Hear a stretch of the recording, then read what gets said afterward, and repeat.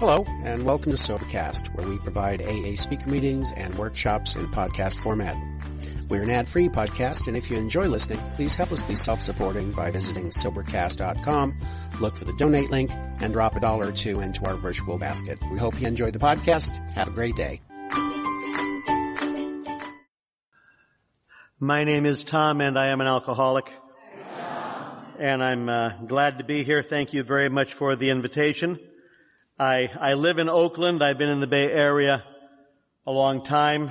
I've had the good fortune to visit your part of the universe too on more than one occasion, and it is always a pleasure to come up, not just for your air and food, but some of my sober friends up here. I've been drunk up here too a couple of times. I was attending a big party at Seattle University, and you know how things just get out of the way. And that's what happened, and I apologize if you were there. But I'm glad to be here and share a bit of experience, strength, and hope. And there might be new people and visitors. AA is such a funny dance. You know, in a lot of organizations for something like this, they would invite people with a lot of wisdom and panache to share. And we have found that's not really very helpful for us because we compare. And when you hear the speakers say they have no bad days and everything is wonderful and their kids are talking to them, you say, oh, poor me, I am not that good. So instead, we usually have lunatics share at the public level. And then you can say, I thought I was having a pretty bad day, and then I heard the speaker, and I feel much better about myself. So keep that in mind as you hear me, and also know, we tell our stories. That's the gift we give each other. I try not to lecture or preach or harangue at meetings when I'm in my right mind. If there's something I say that you disagree with, that's really fine. You don't have to leave. I don't have to leave. And also, you don't have to tell me about it. You can just let me go home, which I hope to do, and rejoice with your own mental health. I'm a Californian. My dad was born in San Francisco in 1904 for the earthquake, and I'm from San Jose, and I was born in 1947, which makes me 68 to save you the math. But I'm telling people I'm almost 70 because it's just easier to say, and I can say that for 5 years. So I'm just almost 70. And I got sober when I was 29 years old. And even saying that is wrong, you know, because what it implies, when did you get sober, Tom? Well, I got sober. The implication is that I realized some things were out of balance, and so I took steps, you know, and now I'm fine. How are you? Well, I was talking with Joe a little bit before the meeting, and Joe's a hopeless alcoholic of the worst kind, so I relaxed right away. And, when do you get sober? I don't ask for help. I'm not one of those guys. I don't ask for help, and I don't ask for directions. And I think growing up, the message I got was, if you have a problem, you are a problem. So don't have problems. You know, how are you? Just fine, thanks, becomes a very important part of my story. And I was drowning in alcohol, and it never occurred to me to ask for help. It never, when I'm in trouble, my first instinct is to be sneaky about it. And that's followed by don't tell anyone, and then hunker down, just tough this one out. So I have a lot of that. I was somewhere looking for glue in a store yesterday, not to sniff, but to repair something. And I was somewhere in the Bay Area, and I went up to one of the personnel there working, and I said, "Where do you keep your glue?" And I was pointed in a direction, and I had to give more information, you know. I said, you know, usually I wouldn't ask. Usually I would search your store for 2 hours looking for the glue and then shamefully asking, but I'm running late today and I don't have time for my search. So I just thought I'd ask. And I said, this is a moment of recovery. And this poor young man almost called security, figuring we have one of them in the store again and we want to watch him. He didn't find me amusing at all. I thought I was hilarious. Oh well. That's happened before. I think I'm hilarious and no one else is laughing. So I am a Catholic priest. I'm a member of the Jesuit community. If you Google Jesuit, there's a lot of anti-Catholic, anti-Jesuit stuff that says we murder babies and are cannibals and Satanists. And that's just not true. I mean, just read the other blogs that are friendly. And it's a community within the Catholic Church, and we're largely teachers. We do retreat work. We do all kinds of things. Seattle University is one of our schools, and Seattle Prep, and we have Georgetown is another one, Fordham. Who cares? I'm a member of that community, and in the late 60s, early 70s, all of the leadership for dioceses and bishops and provincials and religious orders, all of the leadership in the Catholic Church got an actual education on alcoholism. People went around, there were some sober people, National Clergy Council on Alcoholism, National Council on Alcoholism, thank you Marty Mann, and a few others, and they would talk to these excellencies in chief who were in charge of stuff, and the message they gave them was, there's a lot of alcoholics, it's a disease, it is a curable disease, it is a treatable disease. If some of your people surface as alcoholics, get them some help. So it was to kind of break through the illiteracy around alcoholism and the fuzzy thinking. And that was late 60s, early 70s. And I'm a very loud, enthusiastic alcoholic. So part of the deal was to watch and wait for the right time. And two classmates of mine saw me drowning. They hadn't seen me in a few years, and we had a new boss, and I was his first alcoholic. And I got put into treatment in Berkeley. I was studying theology at the Graduate Theological Union. I was studying theology. I just finished my second year, and I was put into treatment and came out of treatment on a Friday and started my third year of studies on a Monday. And I want to talk about that for just a little bit of time. The timing was right. I don't know how many people here have been intervened on. It's a terrible experience. I just want you to know that. They outmaneuver you and they outgun you, and they're not fair. They don't play fair.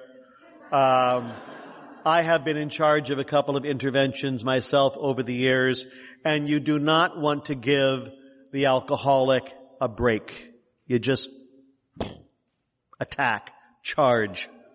And my pal, one of my pals who we're still friends, he's a priest in Sacramento, his dad was a teamster.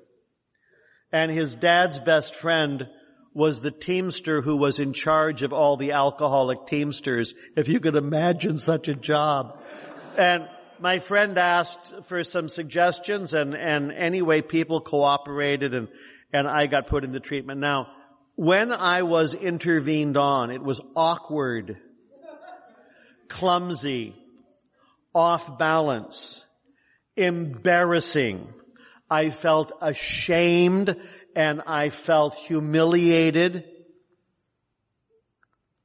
And after I was sober for a couple of months, I got mad. And it took me, I think, 5 years to thank the people that saved my life. Just so you know that. And I'm a fast one in recovery. It's very risky. You can lose friendships and you can have all kinds of dangerous things come in. But I went into a treatment place that was AA friendly, and they brought a meeting in every week, and we were taken out to meetings, and I liked meetings. I still like meetings most of the time. I still go to meetings most of the time. My sponsor, who is a hopeless alcoholic of the worst kind and a priest in Los Angeles, says, if you like everybody you meet in AA, it's a good sign you haven't been to a lot of meetings. Because some of us are a little difficult, and one of the nice things about drinking a lot is you pass out every so often, and you're easier to live with in those kinds of circumstances.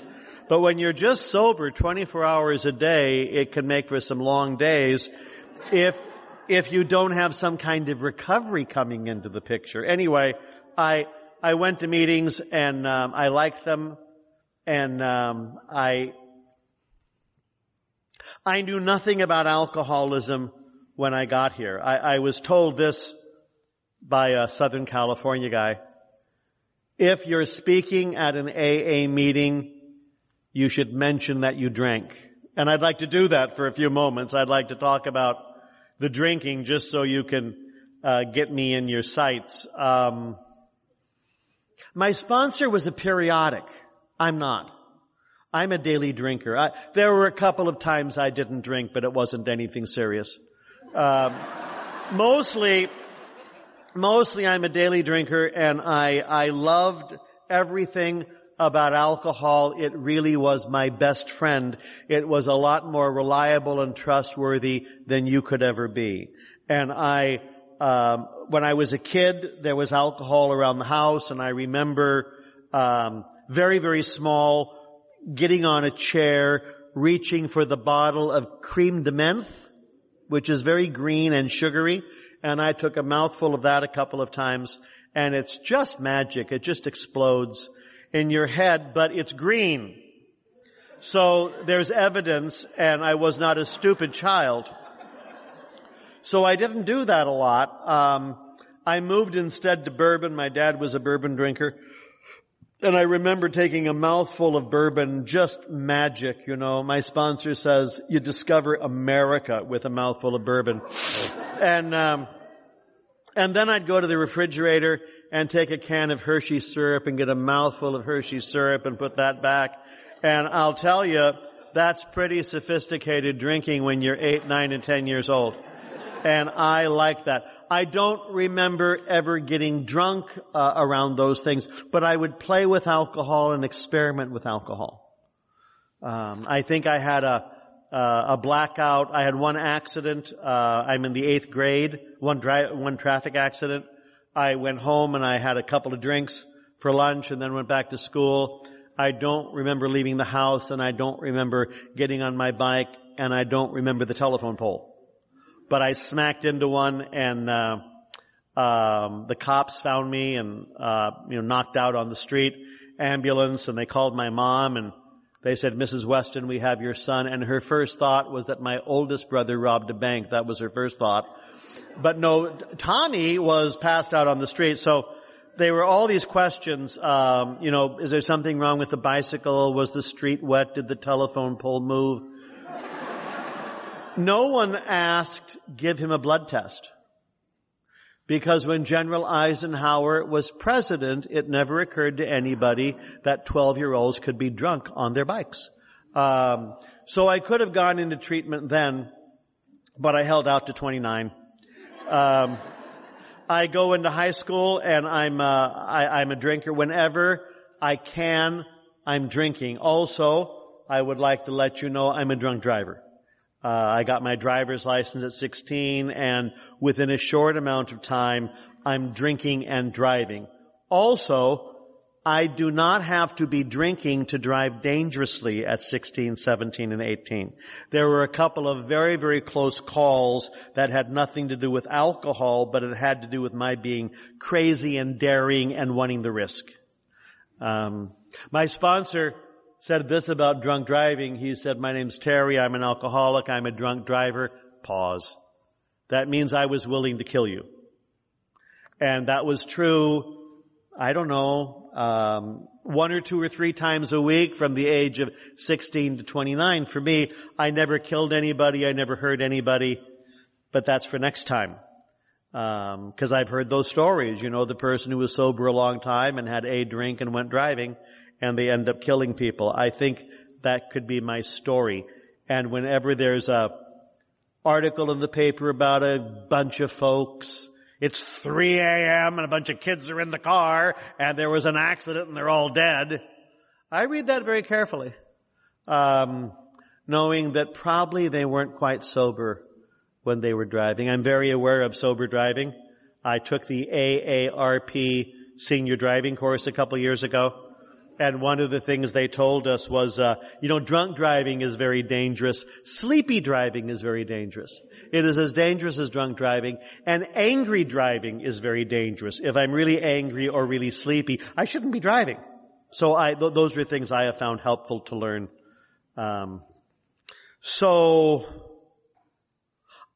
I was sober for a while, and I met a physician named Dr. Gill. Dr. Gill, long sobriety. Dr. Gill got sober when General Eisenhower was president, and he had a relapse under Mr. Kennedy and then got sober with Lyndon Johnson, which is just startling to me.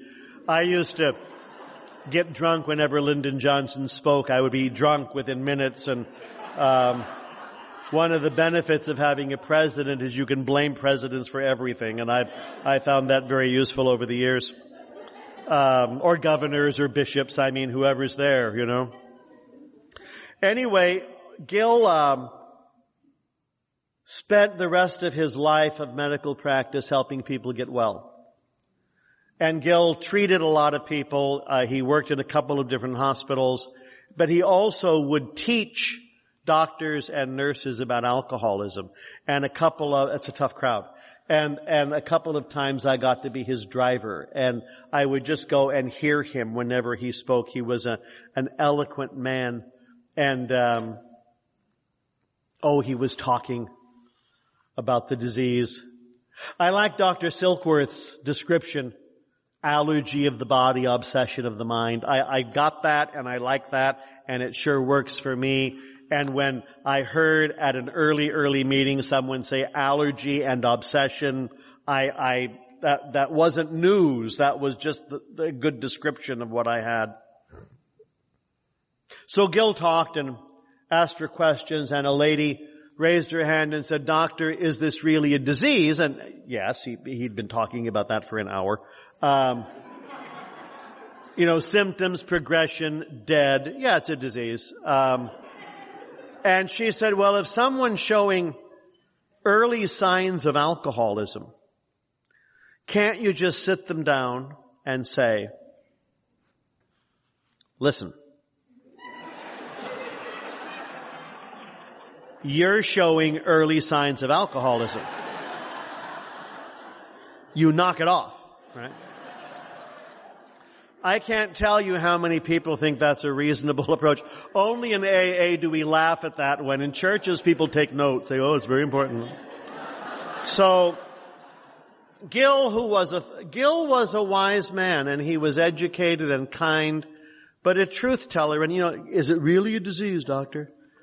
Can't you just get them to say no? And Gill paused for a moment and he said, the problem with that is it doesn't work.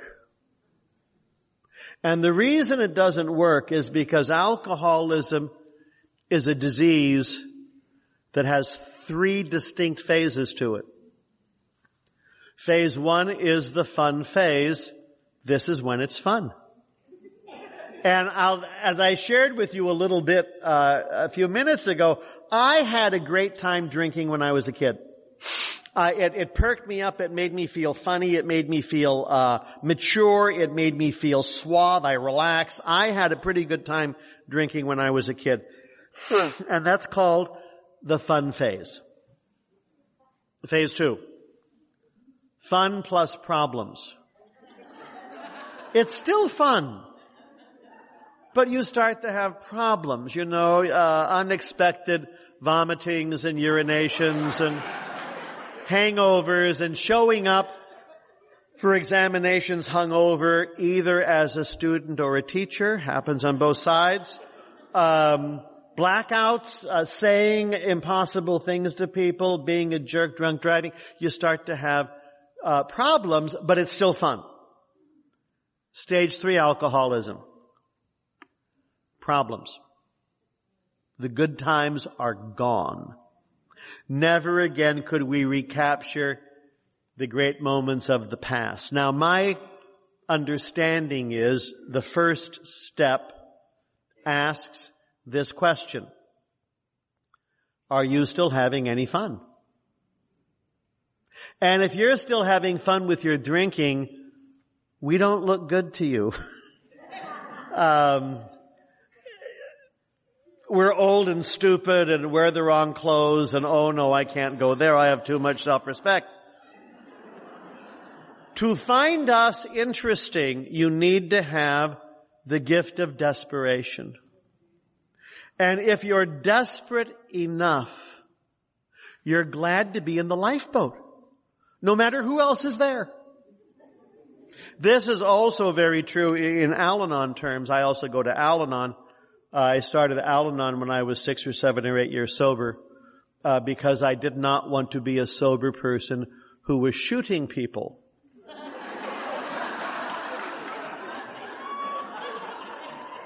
Anyway, I mentioned that at a meeting, and this lady came up to me and she said, I'm 7 years sober and I hate everyone. Should I go to Al-Anon? And I said, hold out as long as you can. Don't get there too fast, because you're going to walk in the room and say, oh my God, they're knitting. I can't possibly come back. People are holding stuffed animals. I'm sorry, I have too much self-respect. I can't go to meetings like that. But if you're really desperate, you'll love them, you know? So step 1, it's a tough step. I don't know of anybody who's taken step 1 feeling pretty good about things. Job's good, family's good, a lot of self-respect. I think I'll join AA. That's not how it works. You know, so step 1. So anyway, I loved Gil, and I would listen to Gil. So he died in his early 90s, and he got the macular degeneration and very deaf in both ears, one ear a little better. And so he needed drivers, and I would drive him around. And we just wanted to get Gil to talk, because he knew a lot. He was very, very well. Met Bill Wilson, you know, did all these things. I got him to come to my home group meeting, which is Tuesday nights in Oakland. And it used to be a bunch of old people. And then something happened, and the room is full of young people. I don't know how that happened. And they're all tattooed and wearing black, but they're all young. And I wanted them to hear Gil. Gil was still very sharp, but we knew that one day Gil wasn't going to wake up, so we brought him to the meeting.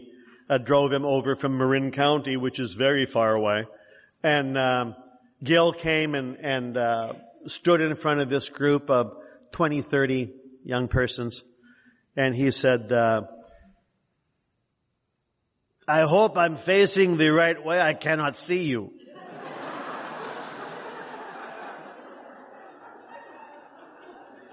I hope I am not shouting. I cannot hear. And then he said, my name is Gil, and I'm a recovering gynecologist. You know? And then what this man did, this man who was sober before some of these people's parents were born, Gil shared from the heart about experience, strength, and hope. It was a wonderful experience. Again, the great gift of going to meetings and learning stuff from meetings. So, good old Dr. Gil. Step 1 was not a big problem for me. I'm a little depressed anyway. Half Irish, half Swedish. Neither group is known for optimism. So when you tell me that I'm doomed, I've known that all along. The sun is burning out, the polar bears are drowning. Yes. With a couple of years of recovery and a little therapy, now I see myself as a pessimist with a good attitude, but I'm still not a wildly optimistic person. Step 1 was not my problem. My toughest problem has been step 2. Bill, in the 12 and 12, writes about step 2, and he writes about faith and belief, faith and belief, faith and belief, faith and belief. And I've never liked that chapter. It's not my experience. I had faith, I had belief, and I was still drunk. Believing God the Father Almighty, listen, I can do that in Latin, Greek, and English, and I'm still drunk. So my problem wasn't a faith thing, it was a hope thing. I just was pretty sure the program would not work for me. I mean, I've tried all kinds of things, and hope isn't one of those things that occurs to me. I am unique, special, and different. And the program will work for you because you are simple people. You know? But I'm very complicated, and I'm badly wired, and far more cynical than you would ever imagine being, and I just didn't think the program would work for me. And I went to meetings, and I went to meetings, and I went to meetings. I don't know if I made 90 meetings in 90 days, but I went to a lot of meetings. And in 4 or 7 or 8 months, going to meetings in Berkeley most of the time, Oakland, El Cerrito. Every so often, a couple of us would go all the way across the bridge. Meeting in San Francisco. Bad people, bad program. We hate them. Came back to Oakland. I remember we left one meeting saying, and they call themselves sober over there. Ha! You know, it was a lot of local narrowness and prejudice on our parts. Here's the rule. Wherever you get sober is where they do it right. And if you go anywhere, even across the bridge, it can be a crisis. In the East Bay, meetings started at 8:30 and were over at 10, no coffee break. That's how God likes it. And knowing that, I remember going to one meeting at St. Patrick's Church in San Francisco that started at 8 o'clock. Can you imagine? We got there halfway through the meeting and we hated them when we thought they were stupid and went back just so upset. Let's never do that again. So the moral of that story was brand new sober. I'm full of prejudice and rigidity and fear, and those all might be the same thing. I'm not sure of that, but all, and very anxious about so much. But I was going to meetings. And one day, 8 or 9 or 10 months sober, I noticed that I was not the only person in the room. That's a very big deal if you have always been the only person in the room. I mean, the only real person, you know. And then a little bit later, it occurred to me that everybody in the room, anybody in the room, had a chance. And I was in the room. I didn't get swept into mental and spiritual health for a long time, but flickers of growth. I was 20 years clean and sober, and I went to a monastery, very dramatic, in New Mexico, very dramatic. And I thought I'd spend a few days in some reflection and some quiet and reread the book and a few other things. I was there with a couple other priest friends of mine who were sober, and we had a few conversations. And at 20 years clean and sober, I thought I should have deep insights by now and profound things to say. And so I was wondering, okay, in 20 years, what have you learned in 20 years, Tom? And here's what occurred to me at 20 years.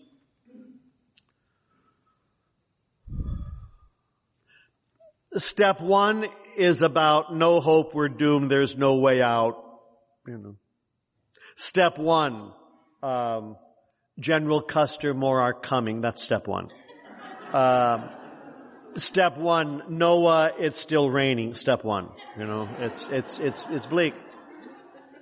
When I got sober in 1976, I would hear people say they were two-steppers. We do 1 and 12. 1 and 12. Forget the rest. Step one, we're doomed. Step 12, join us. Why don't newcomers come back to this meeting? I can't understand it. So anyway, how did I get from step one, no hope, to step two, hope? That was my question at 20 years. And here's the answer. I did not think my way from step one to step two, which is my preferred method. Let me think about this. I did not walk from step one to step two. I did not crawl from step one to step two. I sure didn't run. I got carried. I got carried by the power of a force greater than me that I met in the rooms. And they found me very isolated and very unique and very different. And over a period of weeks and months, I started finding out that I had a lot in common with you. I went from no hope to a little bit of hope. I don't need a lot I just need a little bit of hope. I don't need too much. Too much hope and I think I'd be giddy. I need about 18% hope. 18 to 35 is just very comfortable for me. Below 18, I don't go to meetings. Over 35, I think I should be president of AA. But 18 to 35 works just fine. And my understanding, if I do the footwork of the program, I have a daily reprieve from the worst of my crazy. From the worst of my crazy. I don't get fixed. I don't get saved. I don't get repaired. I know there are places where, we argue, are you recovered? Or recovering? Now, if you're on the wrong phase of the moon, you could have fistfights in the parking lot over that one. And I think the answer is yes. Yes. A lot has been recovered, but boy, there's more work to do. I get a daily reprieve from the worst of my crazy. I called a friend today. My first meeting in Oakland, I called central office, someone answered the phone. I asked if there was a meeting anywhere in the Bay Area on Friday. This is Wednesday. The day I was intervened on was a Wednesday. It was the day that Gerald Ford was nominated for President of the United States. I have this little mental quirk where I remember things by presidents. It could be worse, but that's how it, anyway, there was a Friday night meeting at central office in Oakland, and I drove down. I got in a car and I drove down Friday afternoon, checked it out, saw where it was, looked around, drove back, and waited. And I had a couple of days. I hadn't had a drink since Tuesday night. I had a couple of days, 8 o'clock meeting, I think. And then I went down, got there, and I sat there, and it was an old-timers meeting. I was 29 and, looked like I'd been living in Berkeley for 2 years. Pretty much dressed just like I am now. And long hair, of course. And my beard was red at the time.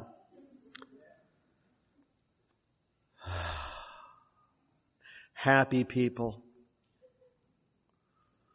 Happy, chirpy, laughing, glad people. Now, if you've been drinking for a couple of years by yourself, that's very jarring to experience. And the guy who ran the meeting, I think his name was Tom, and he had a little tiny white Tom Dewey mustache. My mother used to go around saying, I think Governor Dewey would have made a wonderful president. Young people, you can Google that and get the joke later. I don't. So he shared and someone else shared and someone else shared, and it was my turn to share. And I think the topic was, how was your week? I think that was the topic. And I had an awful week. And I told this group of really old people, 15, 18 people, I said, I'm quick. I said, my name is Tom. I'm an alcoholic. And they said, hi, Tom, which is, again, very aggressive if you're a sensitive person who's been alone a lot for the last few months. And then how was my week? I said, this is Friday night. I said, I haven't had a drink since Tuesday night. I did not tell them it was beer. I did not tell them it was pizza parlor beer. I mean, how humiliating. My last drink was Tuesday night. And when I told this group of really old people that I hadn't had a drink since Tuesday night, they burst into applause. And I have never been more shocked in my life. Because that's not the response you get out there on the planet, you know. I haven't had a drink in a month. They don't clap. They change the subject, or they ask the children to leave the room, you know, I mean. But they clapped. I've seen this happen other times, and it's such a surprise. And what occurred to me, and I have a brain that's been soaked in booze for a long time, what occurred to me with 3 days or 2.5 days sober, these people know what it means to not have a drink since Tuesday night.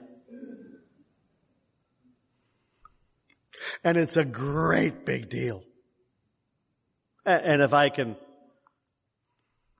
be candid with you, anybody can get 39 years. Jerks make 20 years all the time. Self-obsessed, whiny people get 5 and 10. I mean, but how on earth do you get through that first weekend? You know, how do you get 6 days? How do you get 11 days? How? Because that's the miracle. You know? So I was thrilled. I mean, I really was. I heard those applause. And the guy next to me shared. Now, the guy next to me was named Gary. I called him today. He lives up here in the area. I haven't seen him in 30 years. Gary was a Vietnam vet, Special Forces. Couple of anger issues. And had just gotten out of prison. About 10 days. Younger than me, but a moose. A great, big, Special Forces kind of guy, you know. And Gary said because I have no idea what you people do. I don't know anything about alcoholism. I don't know anything about recovery. I know nothing. And Gary said to me, we here at Alcoholics Anonymous go to lots of meetings. I didn't know that. I didn't know what you did. I was in school. I was in graduate school, so you have to go to class, you know, but you can show up and then submerge again pretty easily. And I figured, well, a couple of meetings a month, I could do that. And I could do that. We go to lots of meetings. Then he said, and we don't drink in between meetings. I was flabbergasted. Really? well, if I went to a meeting a day, this might be easier. That occurred to me. And then he said, and we don't use no dope. Now that was mentioned at my first meeting. And I was very grateful for that because I had been smoking non-habit forming marijuana every day for, 7 to 10 years. It kind of blurs. Especially when I wasn't drinking alcohol, you need something. In fact, Mr. Ford and I got stoned together Wednesday night during the convention, and then Thursday night I remember getting stoned, and now I'm at my first AA meeting. I haven't had a drink in a couple of days, but I'm planning on smoking dope later on that night, and at my first meeting I'm told we don't do that. And I was so ready and desperate and exhausted that I just believed you. And I didn't know, those were the rules. And I didn't know that you could leave if you didn't like the rules. I mean, there you are. You do what they say. And that became my program for a long time. I didn't drink, I didn't use, and I went to a lot of meetings. Now, get a book, get a sponsor. There's a lot of other stuff to do. But some stuff takes time. And when I come into recovery, I am a very sedated person. And it took a long time to start thawing out and waking up. I love that phrase, the waking up. I went into treatment a few days later, and we did group a lot in treatment. I don't know if you do group in Washington very much. And I hadn't had a drink in 2 weeks, 10 days. We're in group. And suddenly my arms and my legs began tingling like I had slept on them funny, and the blood was starting to flow. And it was very uncomfortable and very sudden. And I stood up and I said, my arms and legs are coming off! And the nurse there in group said, that's called sensation. And it's really good when it comes back. But it scared me to death. It scared me to death. Now, some of the nurses who worked in the unit also worked next door in the burn unit. They kind of went back and forth. And burns are pretty bad, and burns are very dangerous, and you can die from burns, from shock and infection. But a real bad burn doesn't hurt because the nerves are gone. The skin's gone. And so you have to get them stabilized and, sheets and stuff and moisture and air. And when you start to heal, when your skin goes back, when your nerves start growing, that's happening because of pain. And you felt fine 2 days ago, almost dead, but fine. And now, everything hurts, and you say, everything hurts, and the nurse will say, this pain means you're getting well.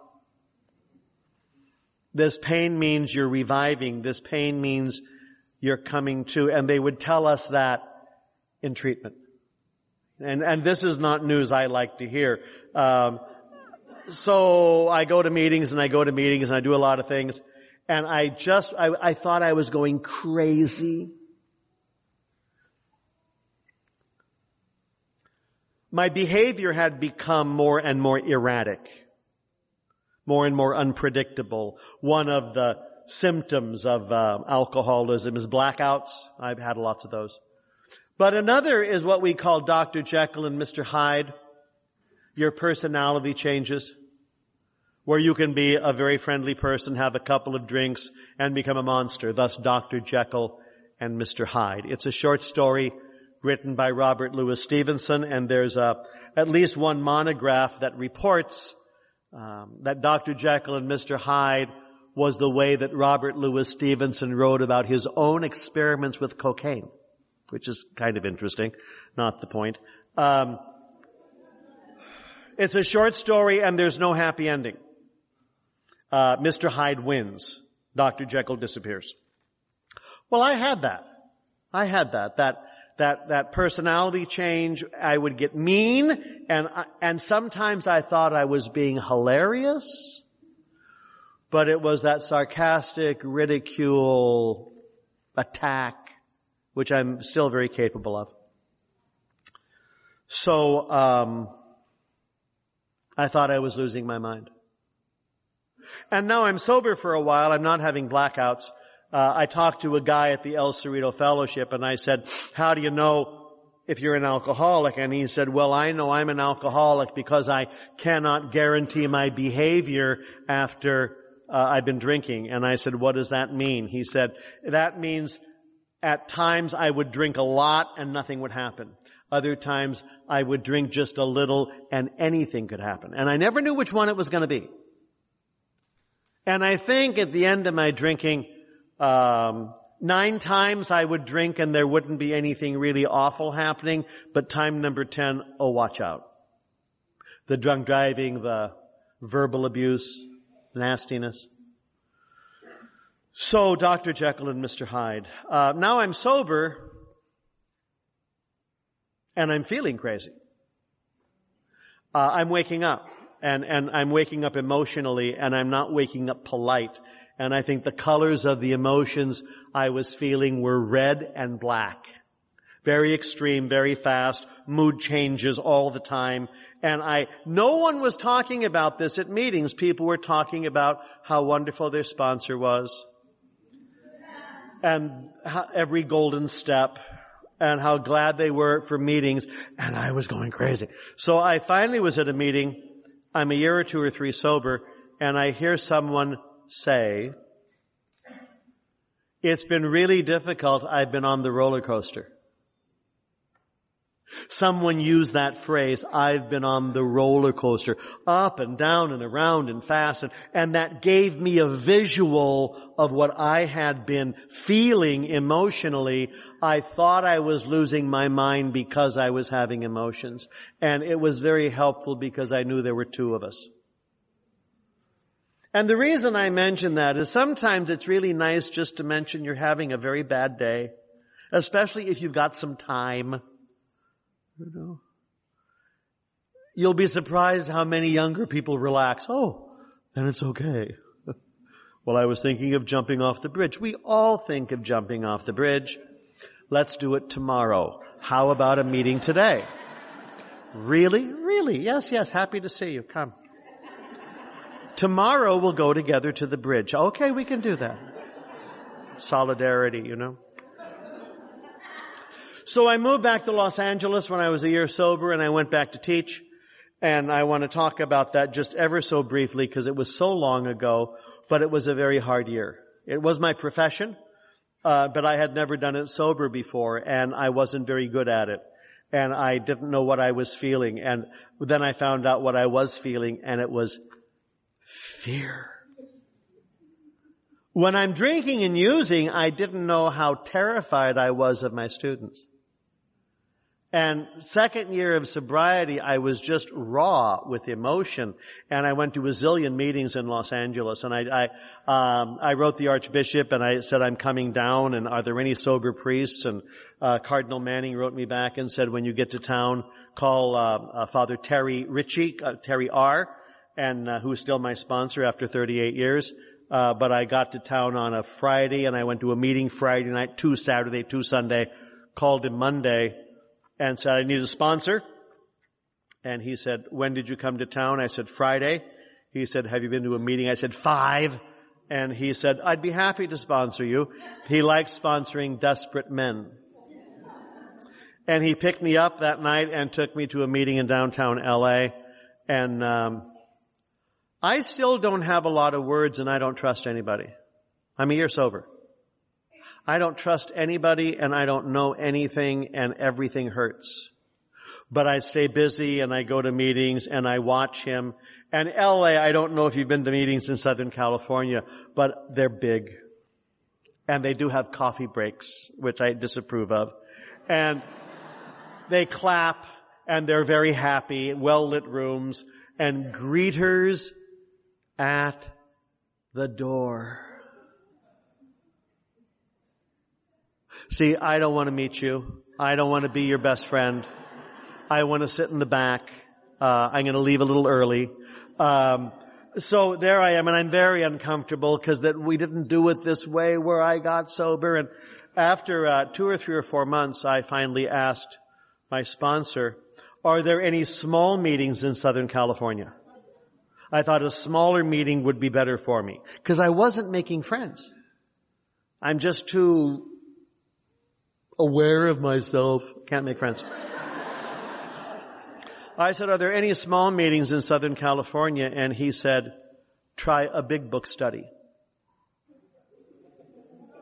They are always small. So in 1977, there were 1,000 meetings a week in Los Angeles County.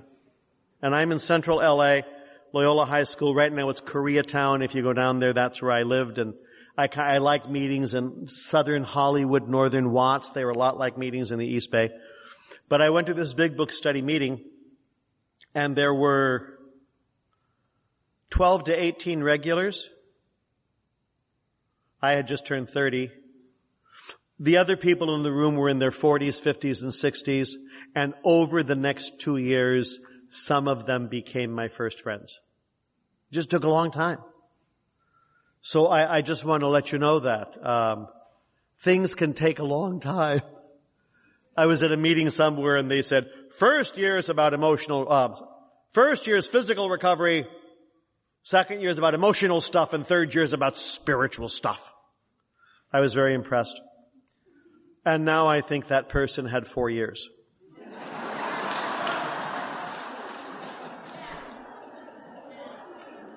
And it can take a long time to deal with physical stuff. I mean, I think it took me 10 to 12 years to make practical, don't get too hungry, too angry, too lonely, too tired. About 10 or 12 years for that one. Because I kept thinking, well, I understand it, so I don't have to do it. Have you ever done that?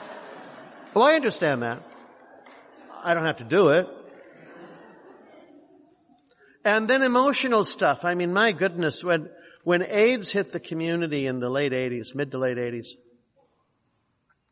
addicts and alcoholics, you saw someone on Monday and Friday they were dead. It was terrifying. And I had to start going through all kinds of things about grief and loss and mourning and fear and all sorts. It just opened up emotionally a huge territory for me that I did not want to go into. And lots of funerals and lots of grieving and lots of people who were sick and learning how to care for sick people, bringing meetings into the AIDS ward. At San Francisco Kaiser Hospital, there was one. I'm pro-nurse, by the way, in that controversial thing. I'm, between doctors and nurses, I vote nurse. But this one nurse, sober a long time from New York, and when the nurses wanted someone to negotiate with management, she's the one they elected, because she was fearless. And a sober alcoholic, of course, and she organized the AIDS ward at Kaiser Hospital. And they just opened it up. The next week she took the nurses out on strike. I don't know why. But management caved and anyway, Peggy, the ward was full, and she noticed over half the group was Catholic. So she called the Archbishop, and she said, Archbishop, this is Peggy Farrow. A lot of your people are here. You should come down and say hello. And he was there the next day, so she was a great force of good. But Peggy helped me a lot. And she got stuck with a needle and got sick herself. She was the nurse who made that change where needles are now different because of Peggy. And I got to be with Peggy as a good friend in sickness and in health.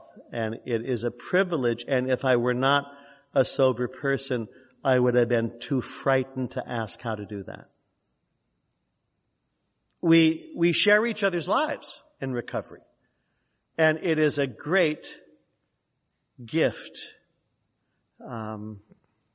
So we ask God for help. I regularly do.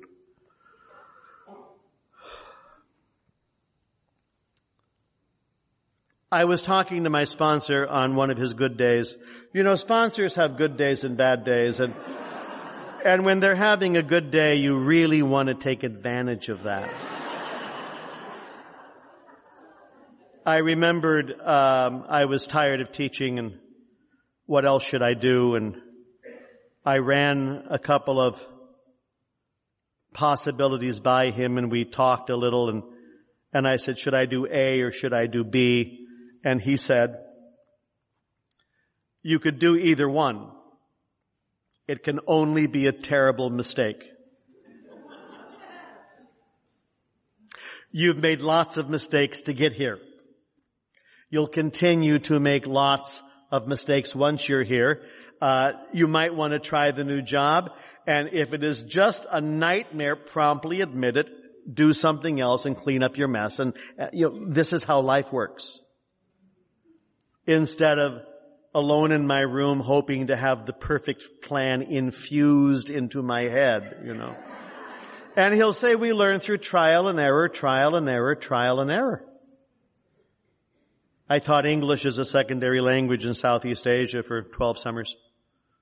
And one of my language pals over there said, as he's talking to adults, young adults who are learning English, and they're so afraid of making a mistake and pronouncing something wrong or getting English grammar wrong, he would say, hurry up and make your first 10,000 mistakes.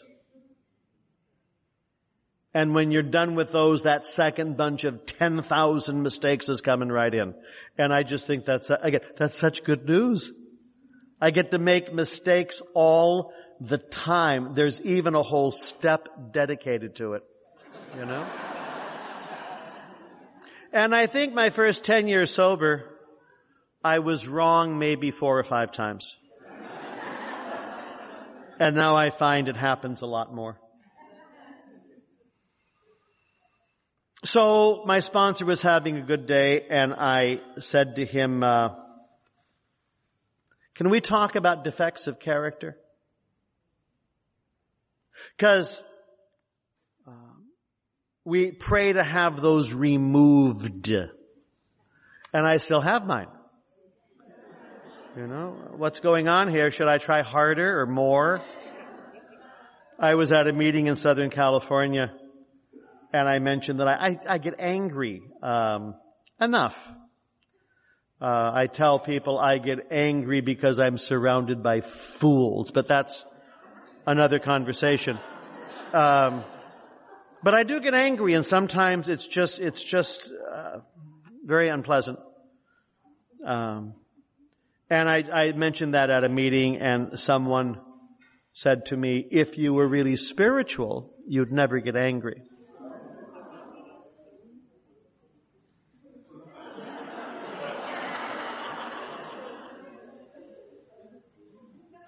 And I said, that's very helpful.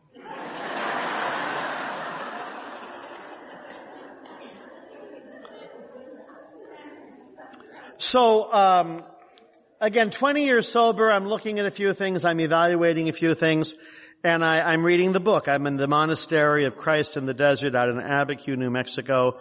It's so far away from everything. And I'm reading the stories in the back of the book. And I like the stories in the back of the book. In fact, I like that volume of Experience, Strength, and Hope of the stories from volumes 1, 2, and 3, or editions 1, 2, and 3. I was reading that last week, and I love reading the stories. I like making the connection. I read the professor's paradox, or the paradox of the professor for the first time. Made me laugh out loud. So I'm reading the short story called He Sold Himself Short. One of the first people from Chicago who gets sober, and as you know, Chicago alcoholics are very bad alcoholics. We all know this. And he goes to Akron, and he hooks up with Dr. Bob, and this in the text is on page 262, 4th edition. The day before I was due to go back to Chicago, it was Dr. Bob's afternoon off. He had me to the office. He had me to the office. Oh, that's not English. Had me down to the office, had me over to the office. Add me to the office. And we spent 3 or 4 hours formally going through the 6-step program as it was at that time. So this is 1938, 37, 39. The 6 steps were, number 1, complete deflation. You got to crash and burn. 2, dependence and guidance from a higher power. 3, moral inventory. 4, confession. 5, restitution. 6, continued work with other alcoholics. Now, Bill will take those and turn them into 12. And some people will accuse him of ruining the program when he did that, because we are like that, you know. Oh, change, bad.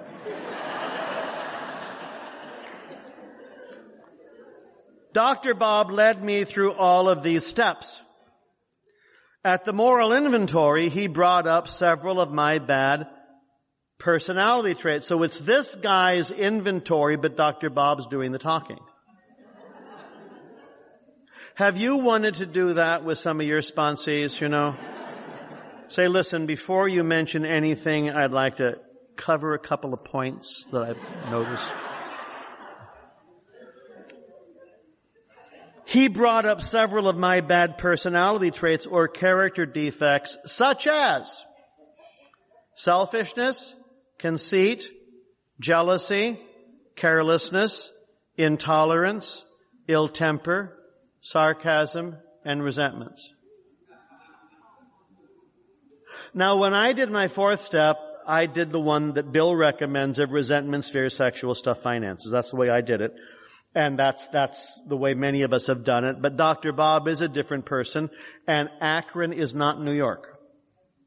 So it's kind of a shock to realize that even in 1938, there was more than one way to do this. You know, oh no!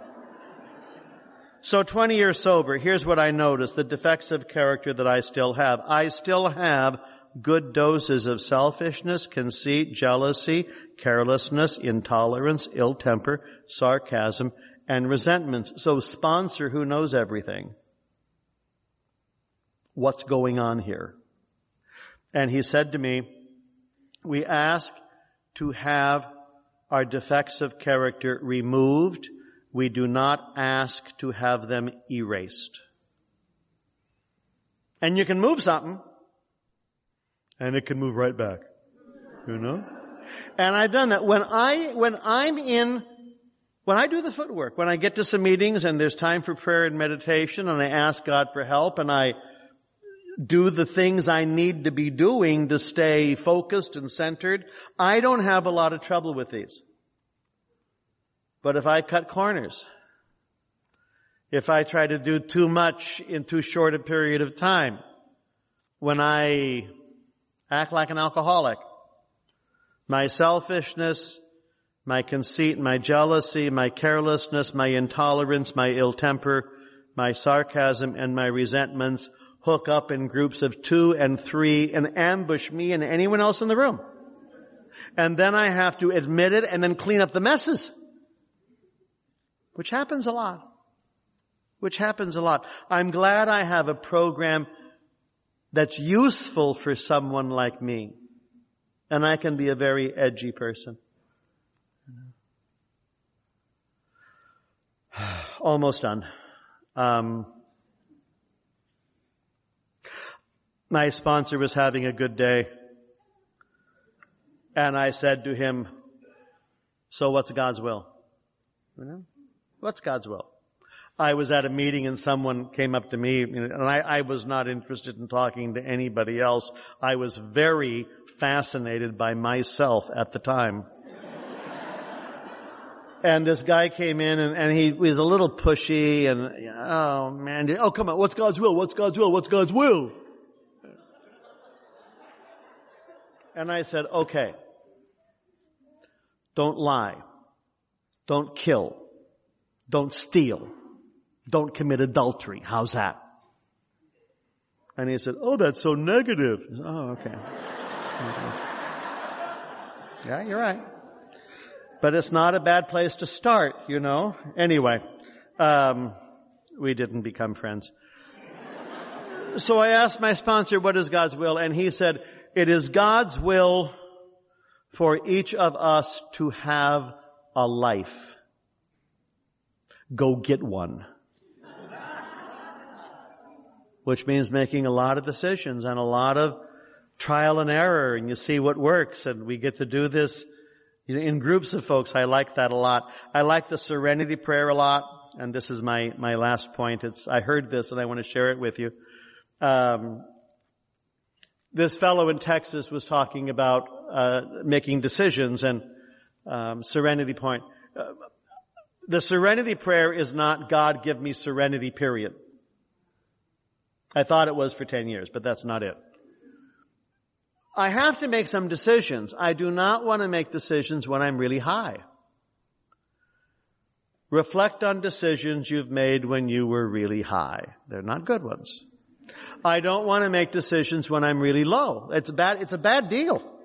I want to be in a middle place. Grant me some serenity, because there's stuff I cannot change and there's stuff I can change. So this guy from Texas, Lake Dallas, Texas, Jesuit Retreat House, said, here are 3 things I cannot change. I cannot change the past.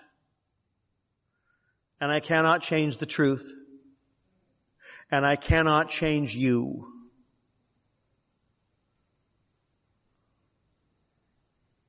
Well, that frees up the whole day. You know?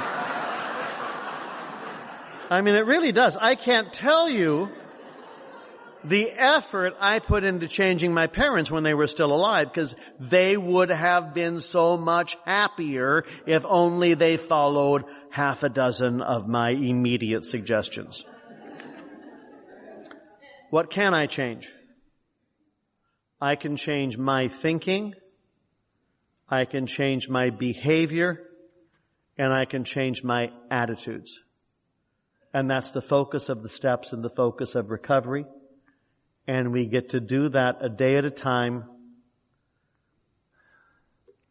with like-minded people, and that's a blessing. Thanks a lot.